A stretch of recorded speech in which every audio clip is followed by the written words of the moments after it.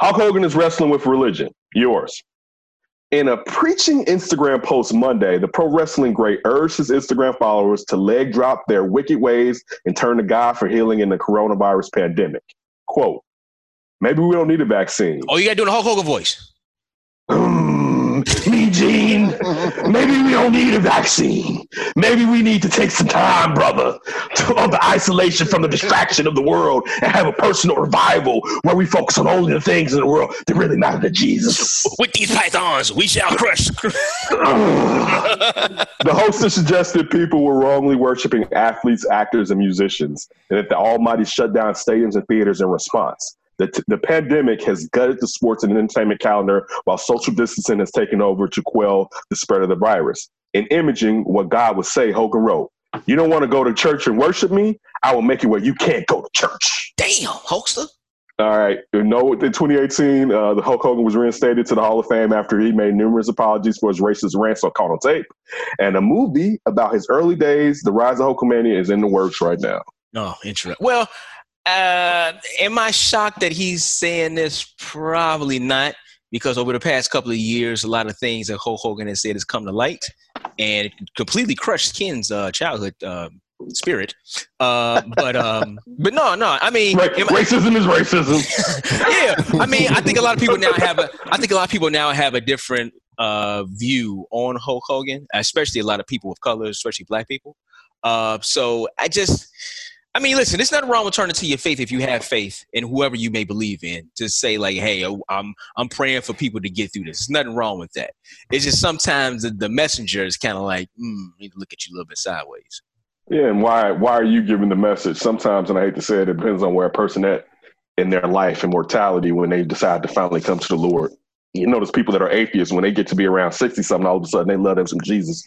When that darkness is approaching from the backside. Yeah, but please, Father, please. No. I know you can say he believed in Jesus. There's still people that say they believe in Jesus, don't believe. And their actions speak louder than words. Right. And also, if you paid attention, if you remember that reality TV show with his family, and just looking at Hulk Hogan back then, I mean, my man was basically pimping off his daughter to Scott Storch. So bump Hulk Hogan and anything have to do with Hulk Hogan. I won't watch the movie. Wait a minute, I forgot she was dating Scott Storch. She was one of his art, or he was working as an artist, but still, I wouldn't bring my 18-year-old daughter around Supercoat. That was Supercoat Scott Storch. Not today's Scott Storch. We know he's reformed himself. But Scott Storch used to keep a lot of yayo back in those days. Like, they used to come to Columbia and they had 2 boats and they just left one at Scott Storch's house. And they took the other one to the rest of America. Yeah, but Hulk Hogan, he's something else. Go ahead. I mean, the social distancing and the stay at home, and people are going live all the time. People are really expressing themselves, I guess, in ways we've never seen before. But again, I mean, kind of like what Ken said, is like, I mean, your actions have to kind of speak for you. You can say a lot of good things, but your actions and what you do on that platform, speaks loud. Again, I don't know his life. I mean, he could have turned his life around or whatever. Mm-hmm. So I'm not going to speak to that part. But it's just funny and crazy that the Hulk Hogan, the guy that at end of a after the end of a video starts spewing out racism. This is after he banged his best friend's wife. Yeah, is going on this rant. So it's funny. Real quick with the WWE, y'all see the XFL is wrapped up. They basically closed, fired everybody, and ceased all operations. Yeah, they're gonna do that anyway. They're just using this pandemic as a reason why to fold up operations. That's all this is.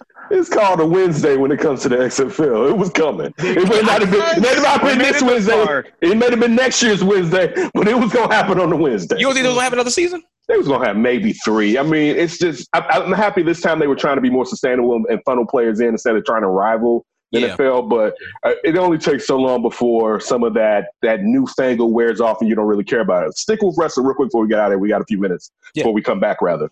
Ronda Rousey is walking away from the WWE. D, is that important? How good was she as a wrestler? Oh man, you know what? She was. She said she may come back, but she'll only be a part-time player. Part-timer. Yeah, and that's usually what people who come back. Most of the superstars come back if they have like a really big name. So you see a John Cena, you might see a Rock every once in a while, a Goldberg or whatever like that. And I think she kind of falls in that category as well. But the biggest thing with her, and I don't know if this is kind of like in wrestling terms, a shoot or a work. A shoot mean is true, or a work is she's kind of like working the audience and working the crowd to kind of get the heat on her. People upset. She basically came out and said like the WWE fans or wrestling fans in general are ungrateful.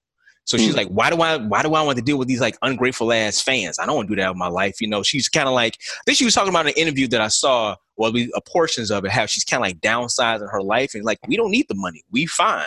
So why do I have to go do that 24/7? Why do I have to do that full time when we got these ungrateful ass fans? I was like, damn. So I don't know how she's working it, but what was they supposed to do? Kiss her butt? Well, she's playing a villain for the most part, right? Not necessarily. She kind of came in as a baby face, as a good person, a good guy, a good woman, if you want to say. But I think a lot of wrestling fans, they're very weird. So it was like they hop on your bandwagon, they ride behind you like tough, or it's kind of like, nah, we'll fuck with you. You're not really a wrestler. You need to get up out of here. So she had a kind of a very mixed response from the fans.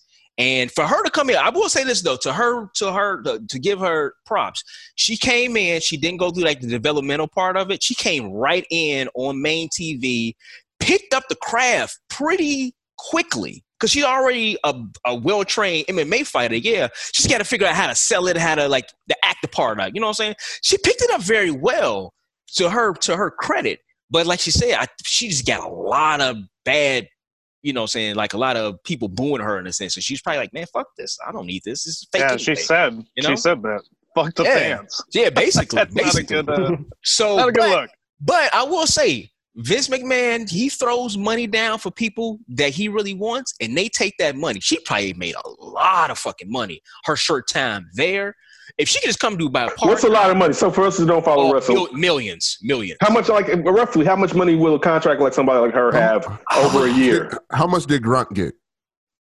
Yeah. I don't know what Grunk's contract is, but I know he's now kind of like he has a title there.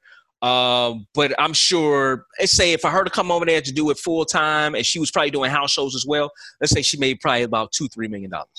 Okay. So if she come back part time and it's just kind of like spot things, big main events or big pay-per-views, they get a piece of the buy rate. They get all that kind of percentage, kind of level it out between the superstars, whatever like that. So I don't know if she'll make that much, but if she can still go, let's say if you still come in, you can do part time and you work half the time, you make $1 million. That's still a pretty good gig. Mm-hmm. And actually, I wanted to kind of give some numbers real quick. We was last talking about Ronda Rousey and a contract, and I said that she probably made about 2-3 million. She made 1.5. So if she comes back and you say she does part time, then I guess she'll probably make between, let's just say 500,000, maybe $1 million. That would be my guess.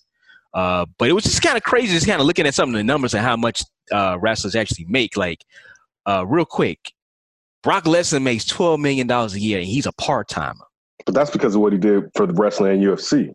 Oh yeah, I mean he's a huge. Because you got to entice. You got to entice. He can, but he always has leverage to say, I can go over here. That's actually that's why he doesn't fight anymore because last time he got he's got a mega suspension coming. But actually, also I think it's because that's why wrestling fans don't like Ronda Rousey is because of wrestlers fluctuating back and forth. Yeah, possibly. Yeah, like John Cena. Oh, she ain't going back. Well, yeah, she said she'd go back as a part-timer, but I don't know. So John Cena makes to UFC. Oh, no. She ain't going back to UFC. No, not at all. She way done. Yeah. John Cena make 8.5. Roman Reigns is 5.5 million. Randy Orton 4.5. And I believe a lot of women did give Ronda Rousey some heat because she came in not ever doing it, but she has a name in the draw. She's making 1.5. The next one is Charlotte Flair, Ric Flair's daughter. She makes $550,000. So yeah, I don't think doing part time, bro, she's gonna get $1 million. I say between 500,000. I think it's closer to 300,000 to 500,000. Because if it's part time, she's been doing this for what, at least 2 years now. She did it for about. She was on the roster for like a year and a half, something like that. Year and a half. So you're saying she made in a year and a half 1.2, 1.5. 1.5. Yeah. So yeah, I don't know. I don't know if this is annually or over the contract. It just says base salary. So yeah, probably over the contract then, whatever she had. But remember, she has a big name, so I don't know. They don't like her though. You just told us that. Yeah. No, she has. Does she have incentives for fake wins? For fake wins? Man, it's all, you know what? It's all about merchandising. It's all about merchandising. So you had that base salary, but then you move them a lot of T-shirts. You know, saying T-shirts, gear, toys. You get a percentage of all that. So she probably make a nice little chunk of change on that too. All right.